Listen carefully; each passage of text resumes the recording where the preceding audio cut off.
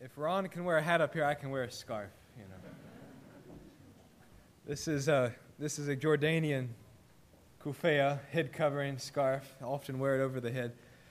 It's out of the Bedouin culture of Jordan. That's really all Jordan was for a long time. A country of Bedouin nomadic people. City of Amman was had about 2,000 souls 100 years ago. Now it's right at 2 million.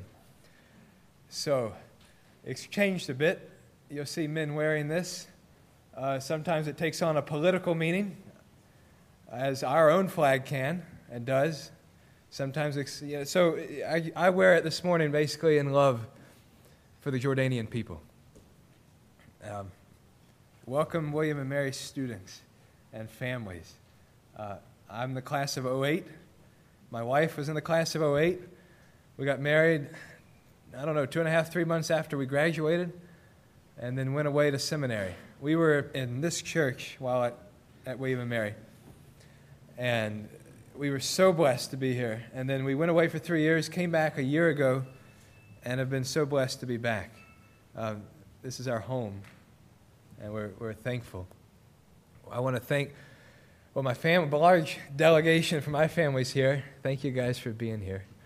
I want to thank the missions committee who's loved us in so many ways, the elders who have loved me and supported me even as I was ordained earlier this year. In the Arab world, I had an Arab friend ask me once, tell me about yourself. You go back at least 3 generations. I like that kind of thinking. I won't go back too many generations. But I grew up about a 45-minute drive just on the other side of the James River. And God, and when I grew up in a church there, God got a hold of me at a very young age and convinced me He wanted me in full-time outreach ministry the rest of my life. And God has led me to this point. Our family, Sarah, my wife, our little boy Asher, who's 15 months old, we are preparing to move to Jordan, we hope by the end of the year.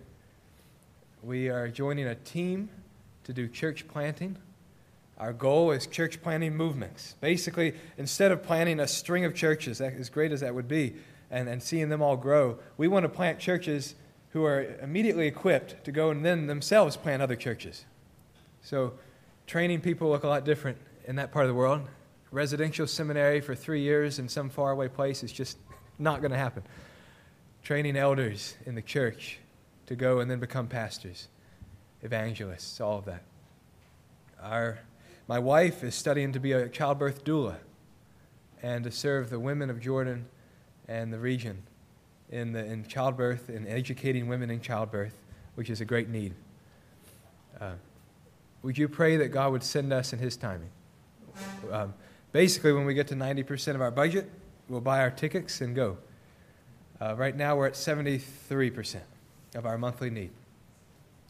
If you'd like to get updates on us, to pray for us, our news, every couple of weeks we send out a brief email, and you can sign up for it at our table in the lobby. So feel free to sign up there, get a prayer card there. I'd love to talk with you afterward a little bit. We're having lunch afterwards. If you want to come, I'll be there. So one of my teachers said, we serve a missionary God. This is our missions weekend. He said, the God of the Bible is a missionary God. The God of the Old Testament is a missionary God. That the Christ of the Gospels is a missionary Christ. That the Holy Spirit in the book of Acts is a missionary spirit. That the epistles, the letters written to the early churches, were all written to missionary churches. And the climax in Revelation is ultimately a missionary climax. And that's the God we serve. And there's the Great Commission, right? To go and make disciples, the imperative, the command, make disciples, teaching them to obey everything I've commanded you, baptizing them, all of that.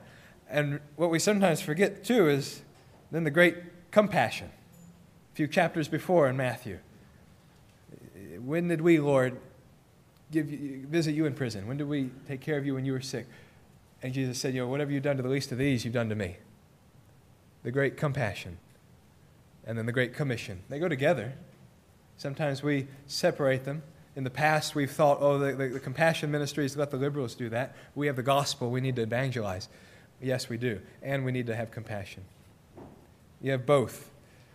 And hopefully we can get that right as a church here at Grace, to have the compassion of Christ and the great commission of planting churches, of making disciples, all of that. We also live in a changing world where mission has changed quite a bit. I mentioned, I think earlier this summer and yesterday to a group of men that this year is the 200th anniversary of the first American missionary, Adoniram Judson, who set sail in 1812 from Salem Harbor to go over to Burma. And his story, you can read his biography. Missions has changed a lot since then. The church has changed. We serve a global, we are in a global church, where now, as it stands today, there are more Christians in the south of the world, in Africa, for example, than there are in the north or in the western world. The church is changing. Theological work, biblical studies, missionaries will all now begin to come more and more from that part of the world. And praise God for that. We have a colonial stigma sometimes about us. I'm talking about me and my family as we go to a place like Jordan as an American, as a Westerner. There's a history there. And it's sometimes hard to know what to do. I want to talk just about God's missionary this morning, what it means to be a missionary a little bit. David Livingstone he had something he liked to say, that God only had one son and he made him a missionary. If you have one son or daughter, think about it. And, in our life, what can we do? So many things are happening. One idea I was once given, which I really like, you struggle to pray maybe for the world. When you're doing laundry, how about this? Take your shirt, your pants, and look at it. See where it's made. And most likely it's in a country among the least reached in the world. And you can take a moment to pray for the people of that country, for workers in that country. So before you know it, you have a laundry. You thought you were doing laundry, and before you know it, you'll have a whole prayer ministry in your laundry room. It's great. Yeah.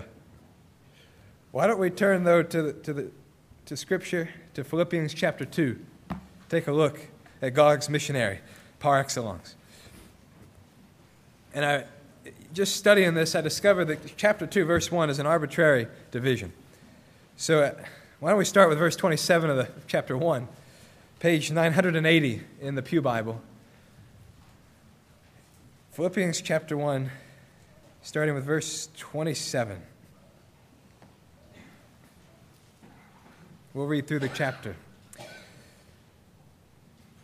Only let your manner of life be worthy of the gospel of Christ, so that whether I come and see you or am absent, I may hear that you are standing firm in one spirit, with one mind, striving side by side for the faith of the gospel, and not frightened in anything by your opponents. This is a clear sign to them of their destruction, but of your salvation, and that from God. For it has been granted to you that for the sake of Christ you should not only believe in him, but also suffer for his sake, engaged in the same conflict that you saw I had, and now hear that I still have. So if there is any encouragement in Christ, any comfort from love, any participation in the Spirit, any affection and sympathy, complete my joy by being of the same mind, having the same love, being in full accord and of one mind. Do nothing from rivalry or conceit, but in humility count others more significant than yourselves. Let each of you look not only to his own interests, but also to the interests of others. Have this mind among yourselves, which is yours in Christ Jesus, who, though he was in the form of God, did not count equality with God a thing to be grasped, but made himself nothing, taking the form of a servant. Being born in the likeness of men and being found in human form, he humbled himself by becoming obedient to the point of death, even death on a cross. Therefore God has highly exalted him and bestowed on him the name that is above every name, so that at the name of Jesus every knee should bow in heaven and on earth and under the earth, and every tongue confess that Jesus Christ is Lord, to the glory of God the Father. Therefore, my beloved, as you have always obeyed, so now, not only in my presence, but much more in my absence, work out your own salvation with fear and trembling. For it is God who works in you both to will and to work for his good pleasure. Do all things without grumbling or questioning, that you may be blameless and innocent children of God, without blemish, in the midst of a crooked and twisted generation, among whom you shine as lights in the world, holding fast to the word of life, so that in the day of Christ I may be proud that I did not run in vain or labor in vain. Even if I am to be poured out as a drink offering upon the sacrificial offering of your faith, I am glad and rejoice with you all. Likewise, you also should be glad and rejoice with me. I hope in the Lord Jesus to send Timothy to you soon, so that I too may be cheered by news of you. For I have no one like him who will be genuinely concerned for your welfare. They all seek their own interest, not those of Jesus Christ. But you know Timothy's proven worth, how as a son with a father he has served with me in the gospel. I hope therefore to send him just as soon as I see how it will go with me, and I trust in the Lord that shortly I myself will come also. I have thought it necessary to send to you Epaphroditus, my brother, fellow worker, and fellow soldier, and your messenger and minister to my need. For he has been longing for you all, and has been distressed because you heard that he was ill. Indeed, he was ill, near to death. But God had mercy on him, and not only on him, but on me also, lest I should have sorrow upon sorrow. I'm the more eager to send him, therefore, that you may rejoice at seeing him again, and I may be less anxious. So receive him in the Lord with all joy, and honor such men, for he nearly died for the work of Christ, risking his life to complete what was lacking in your service to me. Let's pray together. Father, thank you for speaking by your word, and I pray that you'd speak also by your Spirit as we hear. And Heavenly Father, thank you for being our Father, and thank you for sending your Son. Help us, Lord, to live like he died, to drop our interests and pick up the interests of others. In Jesus' name we pray. Amen.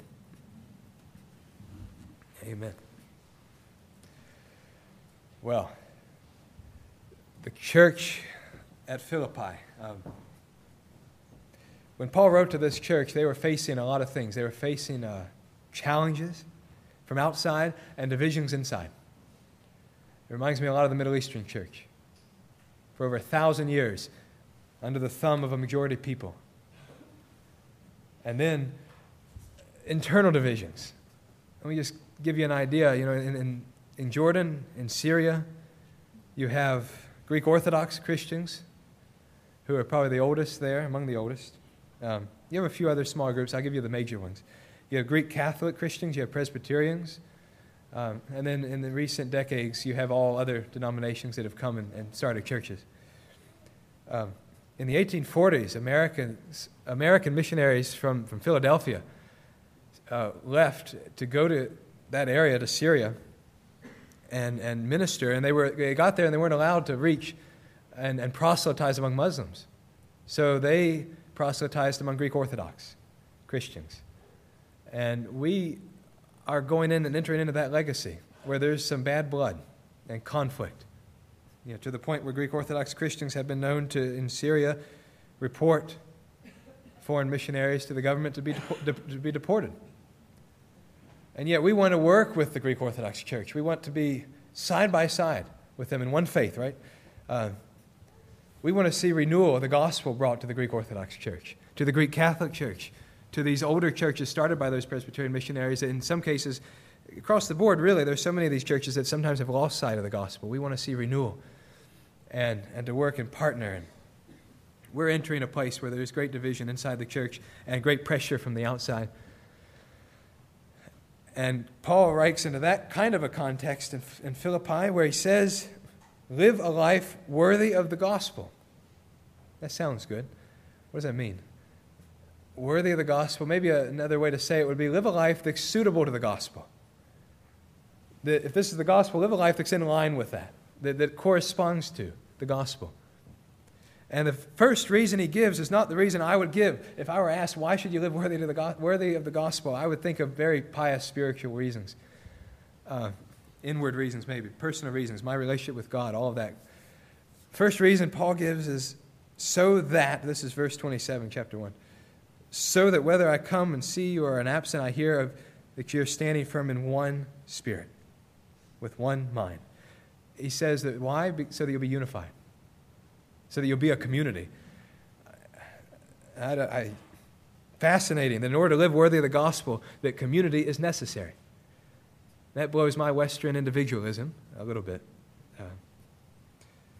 And then, of course, the issue, the topic of community as witness comes up. Sometimes that's the most powerful witness. And even in our country, in a postmodern place of skeptics where truth is questioned, when a skeptic sees us, you, here, in a community and unified, that's a powerful story and testament. We just need to live according to the gospel. So how? And that answer comes in chapter 2. The big idea is basically to live as Jesus died. That's my title this morning. Live as Jesus died. How? To drop your interests and pick up the interests of others. To count others as more significant than yourself. That it's about others, not you. Thinking that way. Acting that way. Just to consider others better than yourself. That's the big idea. And then we have the best model for it. And that's that section that's so beautiful, jam-packed with theology. I mean, it's sometimes called a hymn. Maybe it was sung in the early church. We don't know. Verse 4, who, talking about the mind of Christ, the attitude of Christ, who, though he was in the form of God, did not count equality with God a thing to be grasped. I'll read the rest later. This is God's missionary. This is God's missionary par excellence, where he is our model. He's the ultimate model for one who's laid down his rights. This is the essence of the gospel. And even though it's filled with theology, it's theology with a purpose. Let me read a little bit further. He did not consider equality with God a thing to be grasped, but made himself nothing, taking the form of a servant, being born in the likeness of men, being found in human form, he humbled himself by becoming obedient to the point of death, even the death on the cross. That's the humiliation side of it. Where he was humiliated and brought low, became a servant. He didn't consider equality with God something he had to grasp, something he had to hold on to. He could let it go. He could set it aside and become humble as a servant. Even though he had all the status and rights and privileges in the world, no, beyond the world, as the Son of God, divine, he made himself nothing, taking the form of a servant, being born in the likeness of men. We think we're so important, We have such status. Maybe I should lighten things up with a little story. I don't know. There was a story of a movie star and his wife who decided to go on vacation and to get away from all the places where they thought they'd be recognized. They decided to go up in northern New Hampshire, few people around, beautiful, bed and breakfast, and then decided to go out to the small local theater to see a movie that night. Figured no one would recognize them there. They got everything, their tickets, popcorn, stepped into the movie theater, and as soon as they walked in to this dark theater, everyone erupted in applause. And they were embarrassed. They sat down in a seat in the back and just sat there, and the movie started.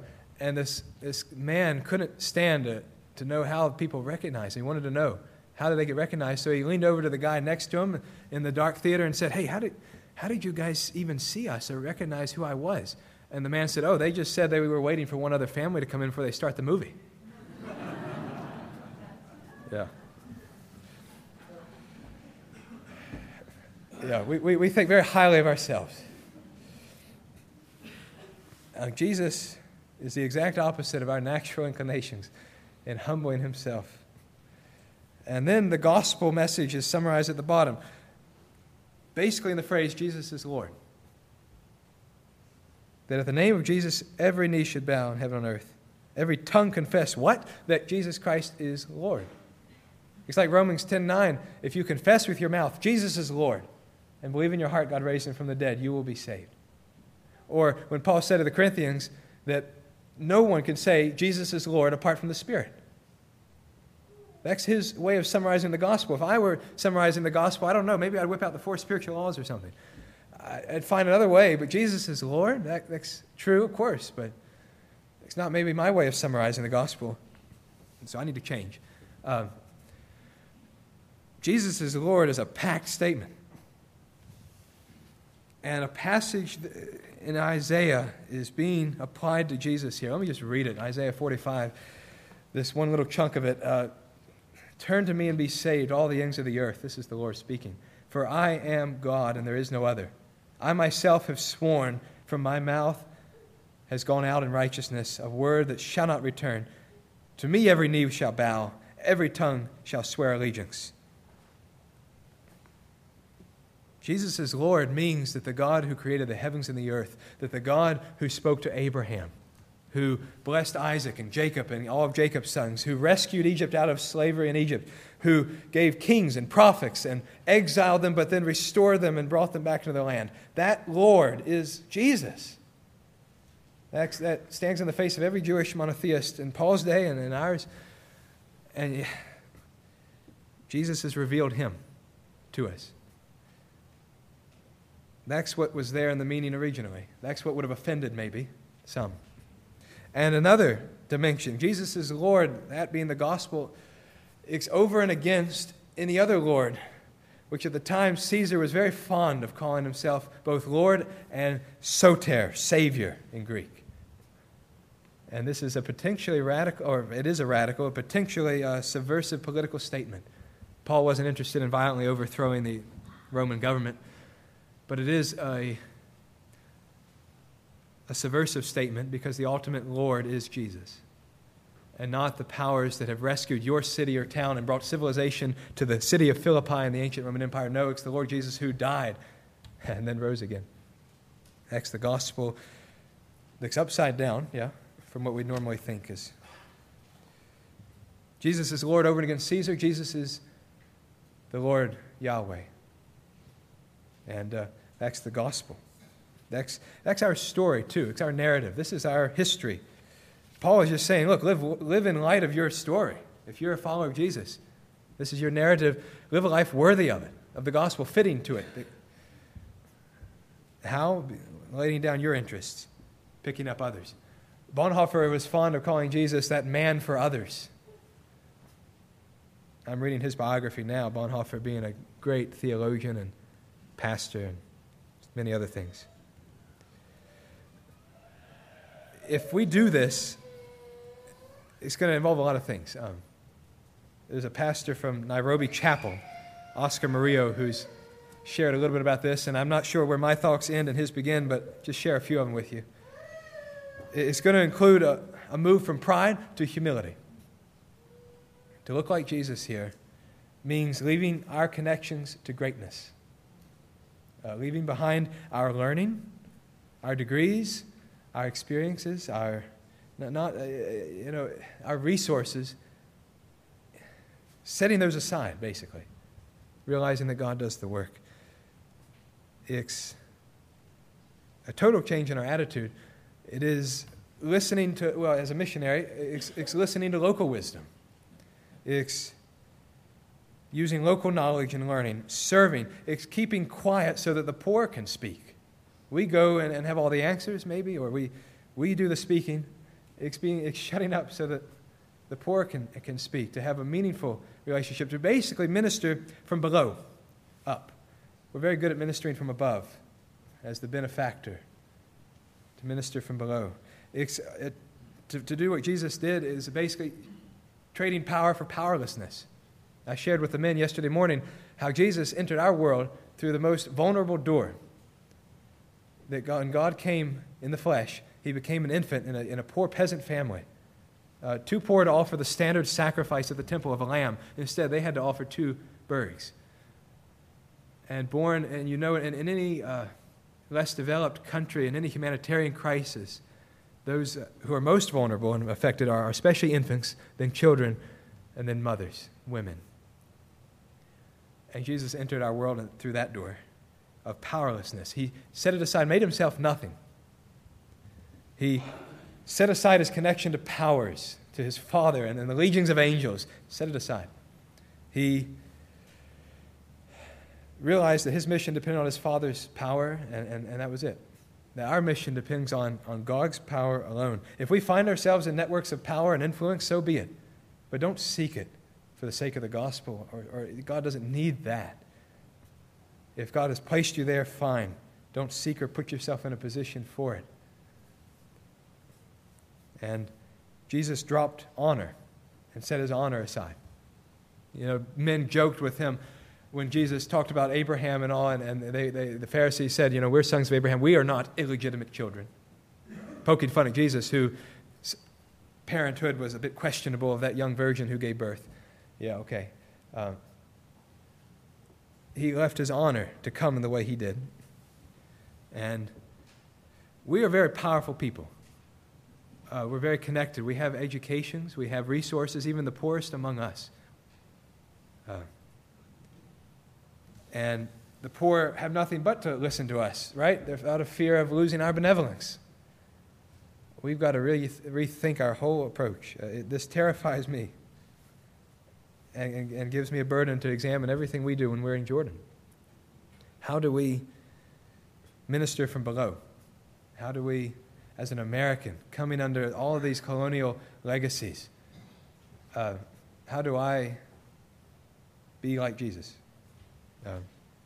This is our model. John's Great Commission in the John's Gospel, unlike the others, sounds a little different. He says, Jesus says, as the Father sent me, so I send you. The same way the Father sent the Son, Jesus, that's the way he sends you. So before we get too discouraged, let's think about the examples that Paul gives. He keeps on giving some more examples. Jesus is the model, the missionary par excellence. But we're told to live as he died, and he gives himself as an example. Paul says, at the end of this next section, verse 17, even if I am to be poured out as a drink offering upon the sacrificial offering of your faith, pouring myself out for you, I'm glad. Basically, that he gave himself up for the church in Philippi. I mean, he called them my beloved. He loved them so much. He uses this great language, the ones I love. He, in Galatians, said that he birthed that church. He was in childbirth pains, as it were, in giving birth to the church. He loved it that much. It was his baby. And then he gives Timothy as an example.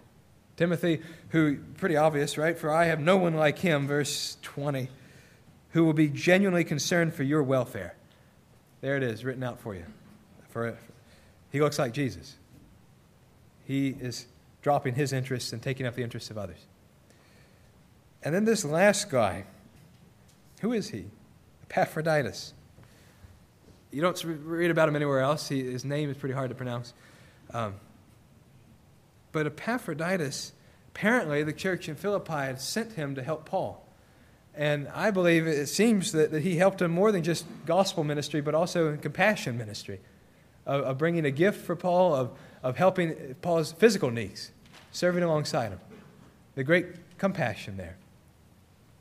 And then, of course, he got sick and almost died. And what is Epaphroditus concerned? He was upset because he knew that his brothers and sisters in Philippi heard that he was sick. He knew they were distressed, so he was distressed. I mean, he's the example. It's easy maybe to see how Paul, an apostle, could live like Jesus. He had the Spirit of God on him in such a way that he's an apostle. Or maybe we might be tempted to think that Timothy, with his upbringing in a Jewish home and being mentored by Paul, of course he could look like Jesus. But who's this Epaphroditus guy? Who is he? And it's so clear here. When Paul wrote these words, he wrote that Jesus came to the point of death, even death on a cross, right? When he wrote that, Jesus came to the point of death. Then later at the end of this chapter, when he said, Epaphroditus, for he nearly died for the work of Christ, Paul penned the same words, for he nearly died. In the Greek, it's the same phrase. You could translate this, for he came to the point of death for the work of Christ. Epaphroditus did. Written large, he looks like Jesus. He's just like the divine Son of God who was humiliated and came as a missionary. I think, as one of my teachers said, I don't think God has a map in heaven of all of his missionaries. Maybe he does. But if he did, that it would look, there would be spots on the map that are very different places than we might expect. If God had a map of his missionaries around the world, there'd be a mark in an elementary school classroom at the teacher's desk. Or there'd be a label in the faculty offices here at the college. His missionaries. It'd be in a lawyer's office. It'd be in a cubicle. It'd be in the bedroom with a mother who nurses her infant. There'd be all these docks in places we never expect of people who look like Jesus, who are like Epaphroditus, lay down their own interests and live like he died as God's missionary. What interests do we have that we can lay down? What legitimate rights? I'm talking about things that we deserve. Jesus was legitimately the divine Son of God, and yet he put it aside. What legitimate rights do we have that we can put aside for the sake of others, for the sake of the unity of here, our church? Maybe we can lay aside our status, our desire for recognition, but even our desire for gratitude, being thanked for something, for the sake of others, for the sake of unity. You deserve thanks, yes, but set that aside. Our rights to our property, our income, freely loaning out our possessions, laying aside our rights. It's certainly not helping other people that you know are going to return the favor. I think this would, well, let me just say, God bless the man who counts his wife more significant than himself, or the wife who does that to her husband. God bless the man who considers his pastor as greater and more significant than himself, more worthy of love and compassion, rather than the other way around. God bless the child that counts his parents as more significant than himself. God bless the student who sets aside her assignment for the sake of others, taking the lower grade or whatever may come. This could transform a family. It would transform a city, a church. And, you shine as lights in the world in a crooked and twisted generation. It would transform the world when you do this stuff, when you look like Jesus. That's what Paul said. That's the heartbeat of the missionary, to live as Jesus died. This is what's capable of bridging the gap into a crooked and twisted generation, into the Arab world, into the whole world. To drop your interests, to let them go, take up the interests of those around you. It will look beautiful. You'll look like Jesus.